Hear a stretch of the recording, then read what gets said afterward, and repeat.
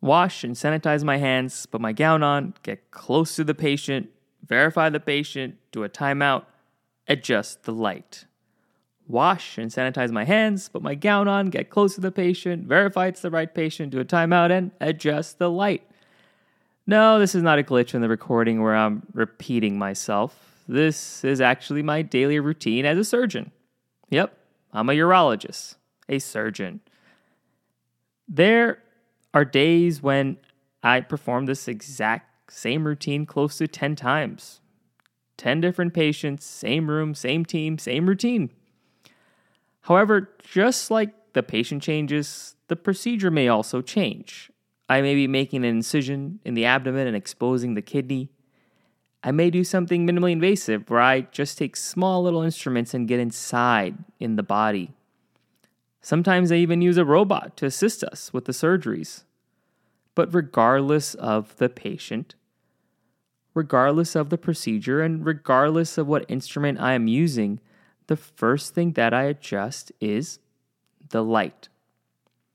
Light is a significant part of my day and vital to my ability to perform surgery. There's a light on the camera of the telescopic lens I use to see inside organs. There are big overhead lights for our open surgery cases, which we can adjust, redirect, and even change the settings to make them more spot focused. I can pretty much get a light anywhere I need to. And if I'm still not satisfied, they actually make lights which I can put on my head. Now, every day is not going to be perfect. There will be days where one of the operating room lights needs a bulb change. There will be days where my telescopic lens may have a little crack in it and will not allow the light to travel through perfectly.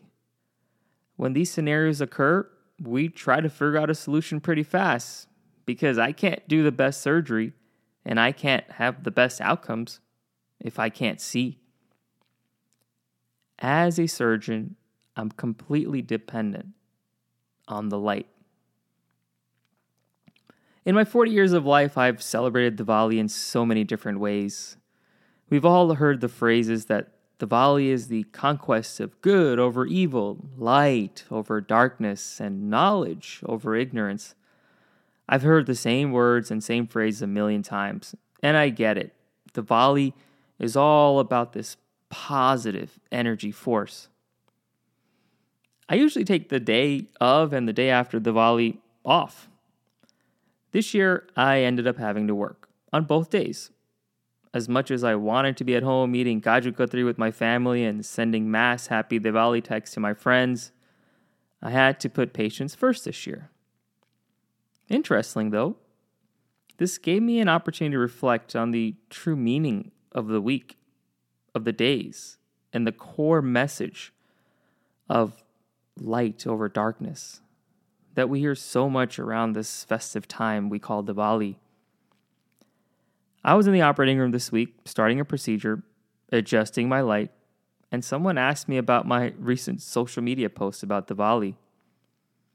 I initially naturally responded, like I always do if someone asks me, "Yep, it's Diwali this week, the Festival of Lights." But because this week I was in the operating room and not at home, I kind of continued what I usually say. Yep, it's Diwali, the Festival of Lights, and today, instead of lighting candles with my family at home, I'm lighting this OR light together with you and this patient. This comment led to a chuckle in the operating room. But this is when a light bulb kind of went off in my head. At this point, I had a realization that every single day in my career, I'm basically doing what Diwali does for us in a matter of a few days. Diwali shines a light on all the things that we need to focus on. The conversation continued in the operating room where I gave my colleague the cursory explanation of the Festival of Lights, a festival that is not just celebrated by me as a Hindu, but by those of the Jain and Sikh faith. I then went on to explain that Diwali is actually just one day, but it's celebrated slightly different by different faiths. Most of us spread out the celebration over several days, where each day has its own individual significance. Though each significance or purpose may be different, what we're trying to accomplish in that time is pretty much the same. We're trying to come together with ourselves, our families, and our communities. We're coming together as different faiths, diverse populations, and ethnicities. Because the purpose of Diwali at its core, I feel, is essentially getting us to shine a brighter light in this world. We essentially see the soul or the light. So my light communicates with your light. So now getting back to my theory about the light. As a surgeon, I can't do anything without that light. It gets me to see places I can't see at all. The light gets me to preserve life. It allows me to work, have a profession, and have financial stability. The light allows my patient to have another day without cancer or the pain of a kidney stone. That light is vital to survival for us in the operating room. And in the same way, that light that we light, or that light that we reflect on during the days of Diwali, is essential for everyday life. Focusing on that light can help get you through tough situations. When you're in your deepest, darkest times, that light, with just a little adjustment, can help you find your way. The light when you're in a fight and angry at someone will help you find that bright spot in your conversation or within that individual. In fact, it will help you find the bright spot within yourself and help bring it out. And that light will guide you to forgive and forget. However, what about those instances where light doesn't work or something is broken? For us in the operating room, there's always a backup plan. There's always a replacement bulb, a different cord, or even a different operating room I can go into. Essentially, it's the same way in our life. If you've lost your light, the best thing that you can do is find someone that will help you get back on that path or that journey. And this is why it's essential to communicate your thoughts and your feelings. It's essential not just to have family, friends, and colleagues you can confide in, but it's essential to have someone that you can lean on and depend on. In the operating room, I lean on my surgical technician, the circulating nurse, the anesthesiologist. I lean on the knowledge from my training days. I lean on the lessons I've learned from the operating room when things didn't always go right. When I'm in trouble or seem nervous in the operating room, it's my team and my past experiences that lift me up.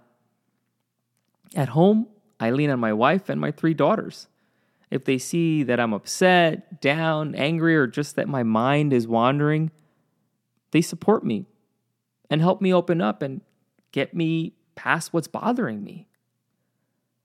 So yes, this week has been about Diwali, the Festival of Lights, full of color from rangolis and full of savory and sugary sweets and treats, and full of activities that bring us closer as families, friends, colleagues, and communities.